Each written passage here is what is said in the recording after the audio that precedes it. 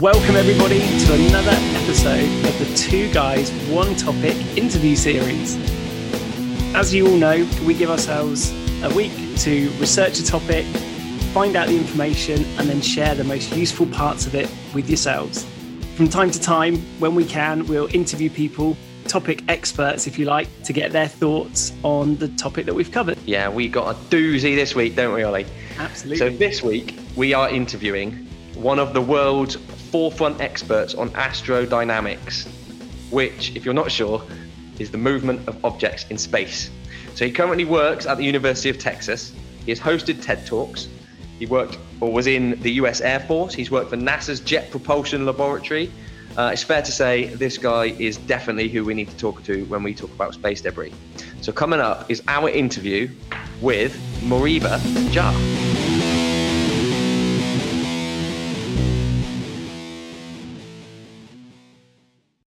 Welcome, Moriba. Thank you for joining the Two Guys, One Topic podcast. Nice to be here.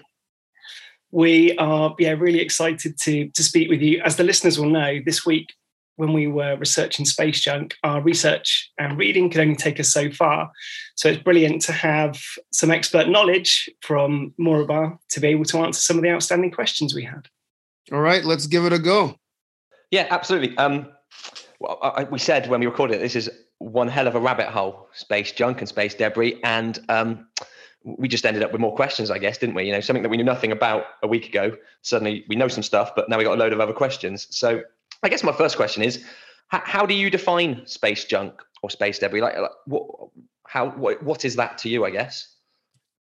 Yeah, I mean, I would say that, there's a population of human-made or anthropogenic objects in space.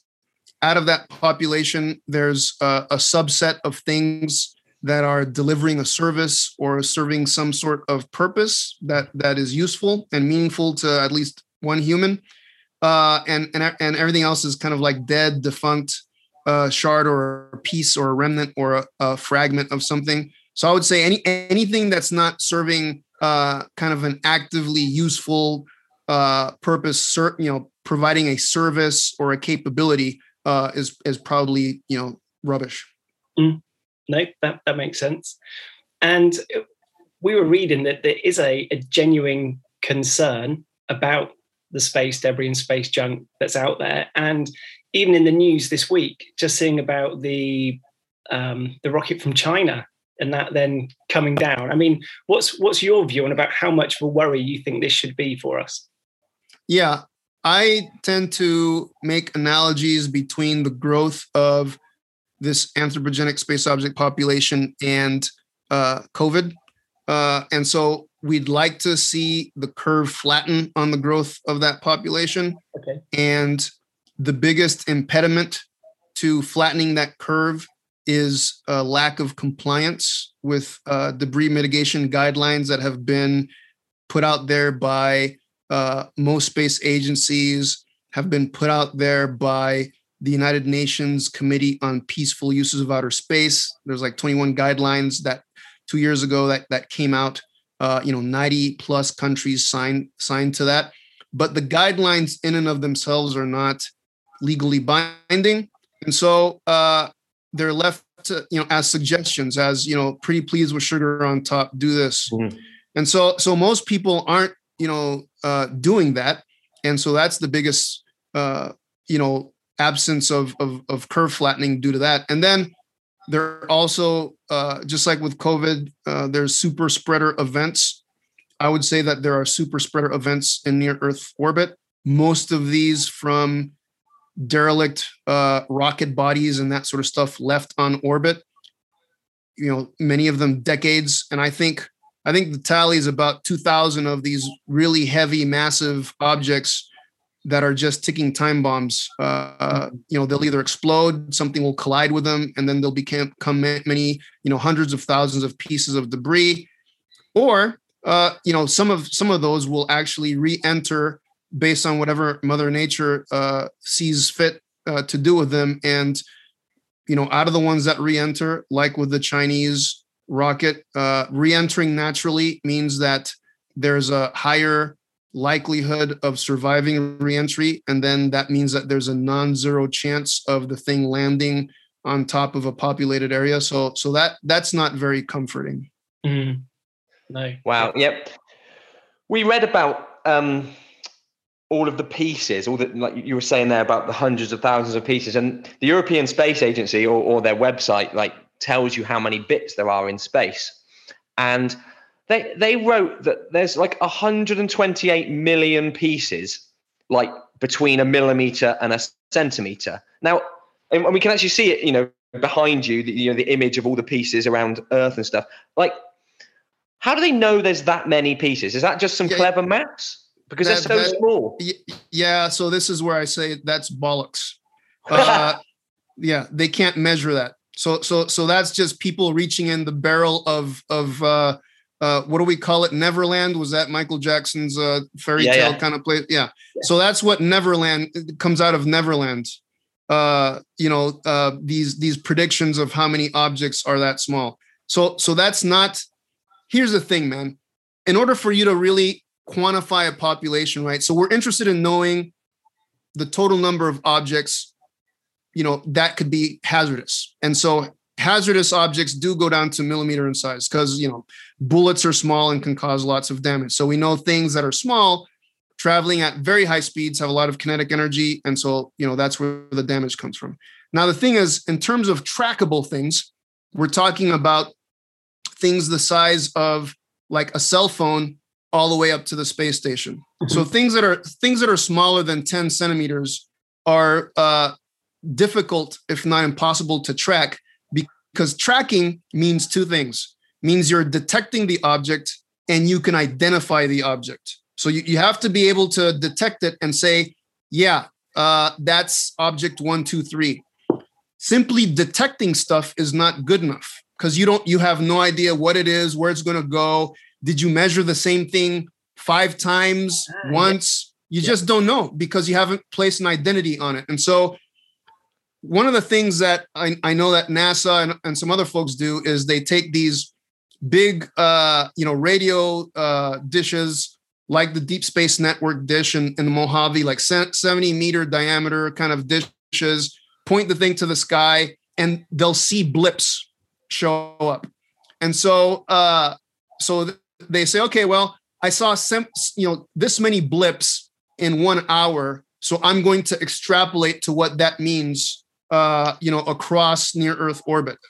I got to tell you, that is a hypothesis, but the thing is, it's probably not a great one because it assumes that everything's in a circular orbit, and you only detected the thing once, and that space is uniformly populated. So there's a lot of ifs in order to get to that. And I can tell you that at those small numbers, when we start getting lower than the 1 centimeter type stuff, ESA and NASA have very different numbers. So they're in huge disagreement with each other because we can't track this stuff.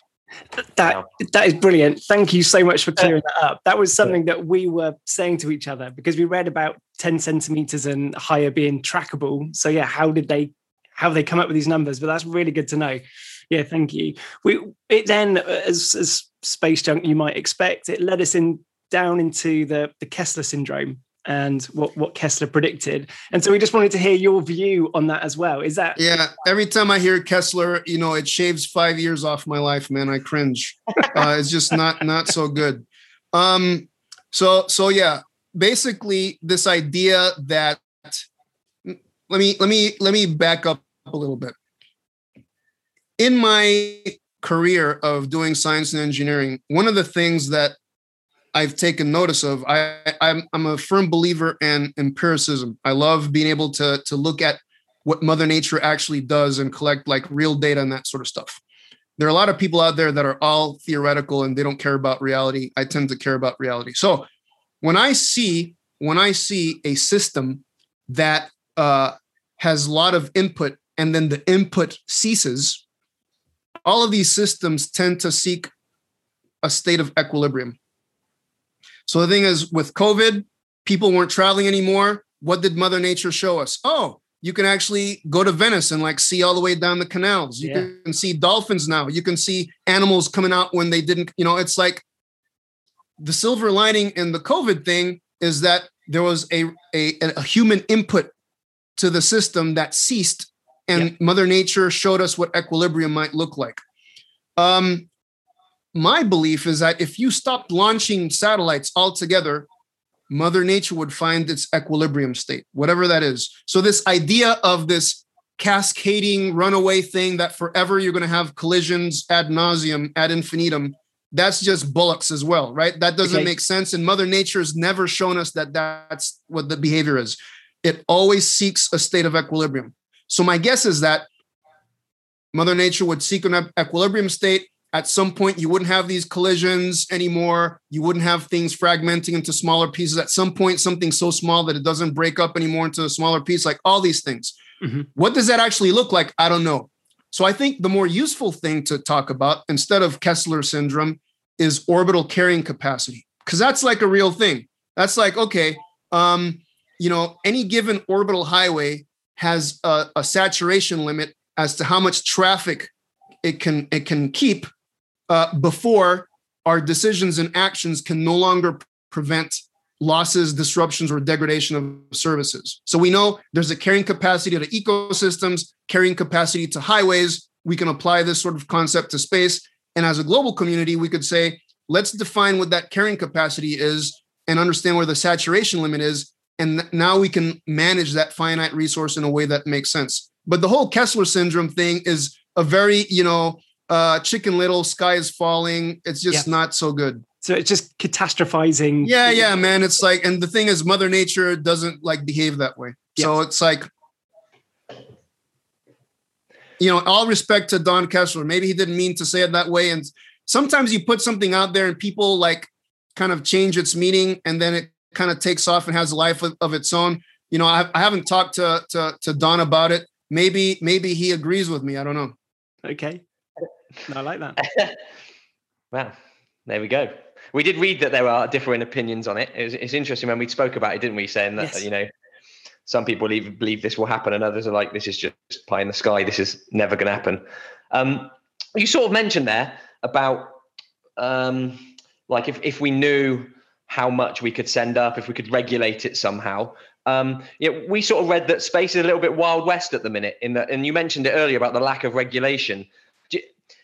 Is that something that you think will ever be solved? Because, like you said, it's all like suggested. Please, can you bring your stuff back when you've been up to space? But who's going to actually like enforce this to happen? Well, so the thing is, so we do have a lot of space laws out there captured in the Outer Space Treaty and other treaties and conventions, the United Nations, like liability and damage, space object registration, and a few others. The thing is that they're very broadly interpreted. So that's a thing. Mm-hmm. And the thing is, we don't even fully know how each, nation state is interpreting and applying these things. So one of the things that I tell people is, if you can't manage what you don't know and you don't know what you don't measure, that's simple.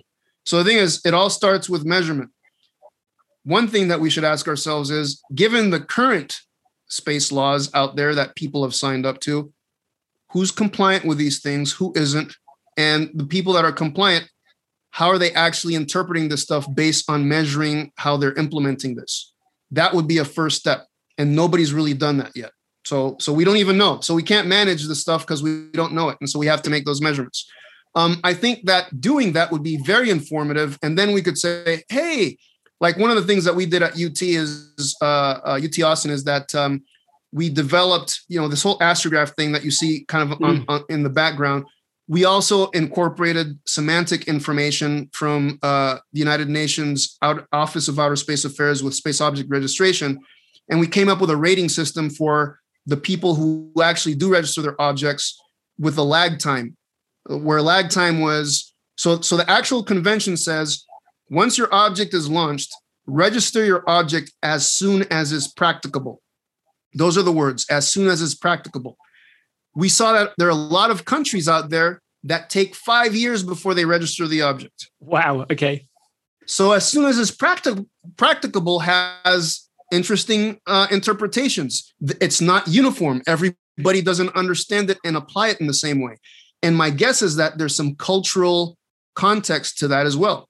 Some cultures will wait for a while and they'll register several hundred objects at a time. China tends to do that. They don't register one object at a time. So anytime you see a spike in registrations, that's probably China that does that. For whatever reason, that's what their culture does. But that's the way that they've interpreted this stuff and applied it. And so it's back to, we need to measure how people are interpreting these things and then figure out what goes from there. But I think to your point, with things like compliance with mitigation, the Outer Space Treaty and these other treaties put complete liability on damage and harmful interference on nation states. So the thing is, it's not companies. So Acme Incorporated can do a bunch of stuff up there. They can cause a lot of damage, and whoever they cause damage to, that entity can't go to Acme Incorporated and say, "Oh, you owe me." No. Okay. They have to go to the nation state that is responsible for Acme Incorporated and then shake their fists at the heavens kind of stuff. Okay. So to me, what that means is this, right? It means that ultimately, if nation states are responsible for the liability, the nation states have all of the authority to force their own citizenry to comply with these things. So the US and other countries could easily take these mitigations and say, these aren't suggestions anymore. This is space law. Space law in the United States says, thou shalt blah, blah, blah, blah, blah, blah, blah. If you want, right? If we're going to authorize you to operate in space and give you a license for that, then you're signing on to being liable to follow these things. And if you don't, we're going to come after you and we're going to enforce it. Mm-hmm.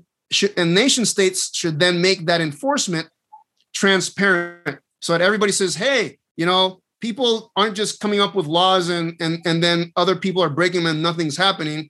You can see, the Indian people are now prosecuting their own companies for not doing this. The US is prosecuting, Elon for not doing this, that, or the other. Like, that would be the thing that would start, I think, motivating, kind of this global compliance with stuff. But it's not going to come from asking or begging companies to do it, for sure. Yeah, and trying to get that global consensus is that's not going to be super tricky, isn't it? Yeah. And trying to make the wording more direct and is what will be difficult getting them to sign up to. No, that makes sense. We were reading about there's two main ways effectively about trying to reduce space junk, and it's either reducing what you then put up there already, or then trying to go out there and retrieve what's up there already. So, I mean, we've seen like SpaceX, in one hand, they've done quite well over the last few weeks where they reused, their capsule, they reused, a couple of rockets as well, which is brilliant. But on the other hand, SpaceX are also then trying to put mega constellations up there where they've already got permission for 12,000 satellites to go up, and they want to extend it to 42,000 in time. So I just wonder, you're thinking about, how that works in terms of that whole reducing what is up there. Is that the best route for us to be going down? Well, I certainly like to see how other environmental protection narratives can be applied to space. So certainly, like here on the Earth, there's a big movement in minimizing single-use plastics. So I think we should have a movement that minimizes single-use satellites and single-use rockets, right? So make things reusable, recyclable. So SpaceX has done a great job with that. I think that especially with the Chinese Long March 5B rocket reentry, the message to the global community should be every single rocket that delivers a payload on orbit cannot just be left to Mother Nature to cleanse, because that shouldn't happen. We should actually equip these rockets with some propulsion system that forces them to come in at a steeper angle with respect to the atmosphere to maximize the chances that the thing's going to burn up and not survive re-entry. Okay. That would be the responsible thing to do.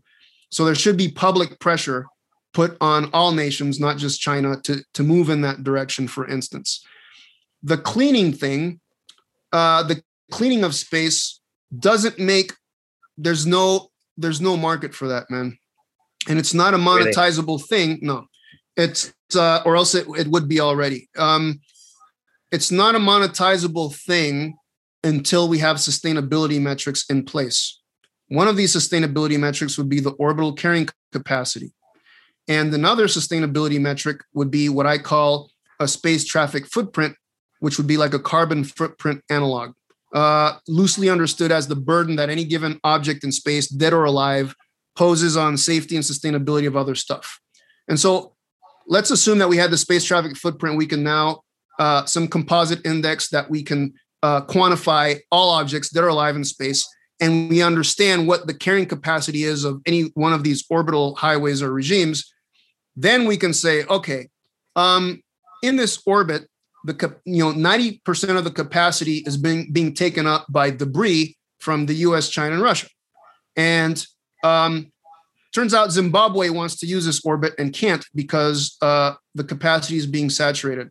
Mm-hmm. So, these countries have, 12 months to basically remove some of their objects to minimize the footprint and provide capacity back to this orbit so that somebody can make some good use of it. If the countries don't do that, then we have the cleaning crew. Just like private citizens can't go to a car on the side of the road and just hop in and drive it off because it's private property, right? Acme Incorporated can't go to Das Vidania LLC and move the debris out. So this is where we could have the equivalent tow truck service and say we have a third party that we pay when people aren't responsible for removing their junk off the highway. Now we pay the tow truck, but there's a penalty to the owner of that thing for just leaving it abandoned up there or whatever. That's something that closes. People will make money. You can put a bounty on stuff, just like we can think about augmenting space laws with things like salvage laws on the oceans where people can get reimbursed for providing capacity back, that sort of stuff. It opens up a marketplace because there's a direct impact to the environmental and financial longevity of the use of space as a resource. But in the absence of having those sustainability metrics, who cares, right? It's like, I don't know, Astroscale just demonstrated something nice. ESA is going to do this clear space thing in 2025. Okay, nice. You're demonstrating the technology. Surrey Satellite Systems demonstrated the net and the harpoon, right? It's like the fishing, the fishery type stuff to remove stuff from space.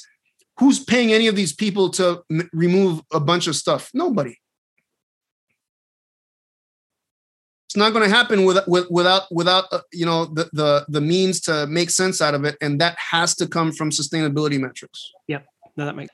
It's funny. My next question was going to be about Astroscale's ELSA D retrieval rocket. Just how good it is, and is it going to work? They bigged it up quite a lot, saying that this is going to clear up space, but you're not 100% sure that's the case then.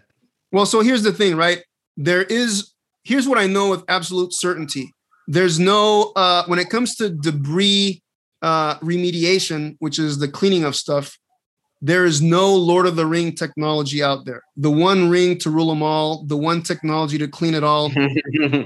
That's also a fairy tale. Ask Frodo how that turned out. And so the thing is, I think that when it comes to cleaning up debris, it takes a hybrid system. It takes all sorts of technologies because some technologies are going to be useful for very specific classes of objects, but completely useless for other classes. We don't have a taxonomy or a classification scheme for the anthropogenic space object population. Right now, rocket bodies are treated the same as CubeSats. Makes no sense. Clearly, the technology that you would use to remove a rocket. Yeah. So I think if we can come up with a trait-based taxonomy for this population and then say, okay, now that we know the different classes and species of stuff living in this near-Earth ecosystem, which technologies would be optimal for each class of object, and then go off and develop those, right? That's something that makes sense. Yeah, absolutely. Yeah, I could see how that could be applied to it. And especially where you were saying about maybe, making nation states accountable for what they have up there as well. And then, the orbiting paths. No, yeah, nice. No, that's brilliant. I one more personal question that I was interested to know. You spend a lot of time looking out into space. Do you ever think you'll actually go up there yourself? I don't really have a desire to be honest. If somebody were to say, look, man, you can spend the next week experiencing what it would be like to jump out of a window and never hit land. So you're falling for a week, or you could go to Lake Como and basically chill out next to. I'm gonna choose Lake Como 6 ways till Sunday, my brother. I don't need to try to feel what it is to fall for a week. Other people think, oh, that's so awesome. Like, where can I sign up? Not me. I'm gonna be fine by Lake Como, and I'll see the dot of light go across the sky at night when it's reflecting photons. And I'm just going to be chilling with my vino rosso, and it's going to be all good next to Como. Sounds good. Yeah. What are you working on at the minute? Is there anything like fancy that would be interesting to? Absolutely. So one of the So one of the coolest things that we're working on, and I think that I had said this idea about the tracking, which means detecting and identifying, is we're coming up with a method that I'm calling BISOR, which stands for Biometrically Inspired Space Object Recognition. And wow. we are developing fingerprint equivalents for these objects so that we can remotely, with remote data, counting photons reflected off of these objects, we can put these things through an enrollment, verification, and recognition process, just like with fingerprinting, and see for how many objects can we apply this so we can get to unique one-to-one matching between what we detect and what we believe the thing is, so that we can start doing a census. We want to perform a census of the population and see what are the different zip codes and habitats where things live. Who are the individuals that live in these? Do we have drifters, nomads that go from one region to another? So this lays the foundation for all that stuff. And in fact, in the chat, I'm gonna show you what we've done with real data so far, in starting to generate what a 3D, a 3D fingerprint looks like for this stuff. So incredible! Yeah. And can we you then share that with our listeners to then? Absolutely. So you can check this out, and this is for a spacecraft, a dead spacecraft called Topex, which was used for ocean altimetry and these sorts of things for years. It's in low Earth orbit, but a higher Earth orbit, 800 kilometers type stuff. And there's the link right there. And basically, what we did is we collected reflected photons, reflected sunlight off the object, at least part of it. You'll see when you go to the website. And we collected these, measuring the photons reflected at 50,000 times a second. And based on counting these things at 50,000 times a second, we were able to figure out which photon came from which part of the satellite. And so in this view, you'll see a 3D model provided by Fanny Oldfield of Topex in the middle. And then the scatter that you see is the intensity with which photons reflected off the object, which is a function of material properties and size of the different facets. So this is pretty cool stuff. That's an incredible picture. Yeah, amazing. We say every week, don't we? Some of this stuff is mind-boggling. That is absolutely mind-boggling. Yeah, so that's it's beautiful stuff. Amazing. Thank you so much for taking the time to speak with us, Moriba. That has been super interesting and really useful for us and for our listeners, just to clear up some of the outstanding questions that we had from this week's pod. Hey, look, thanks for having me. And anytime that I can have a down-to-earth conversation, literally and figuratively, with folks about this stuff, I think it's a good day. Amazing. Thank you very much. Absolutely. Thank you. Cheers. Thanks. Thank you so much.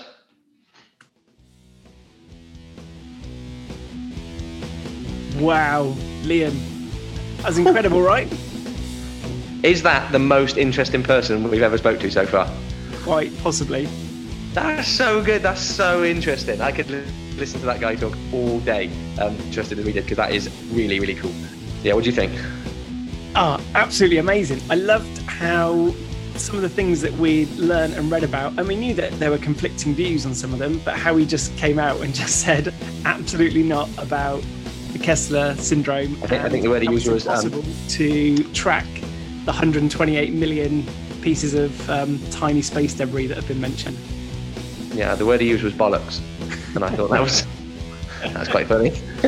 Really good, really good.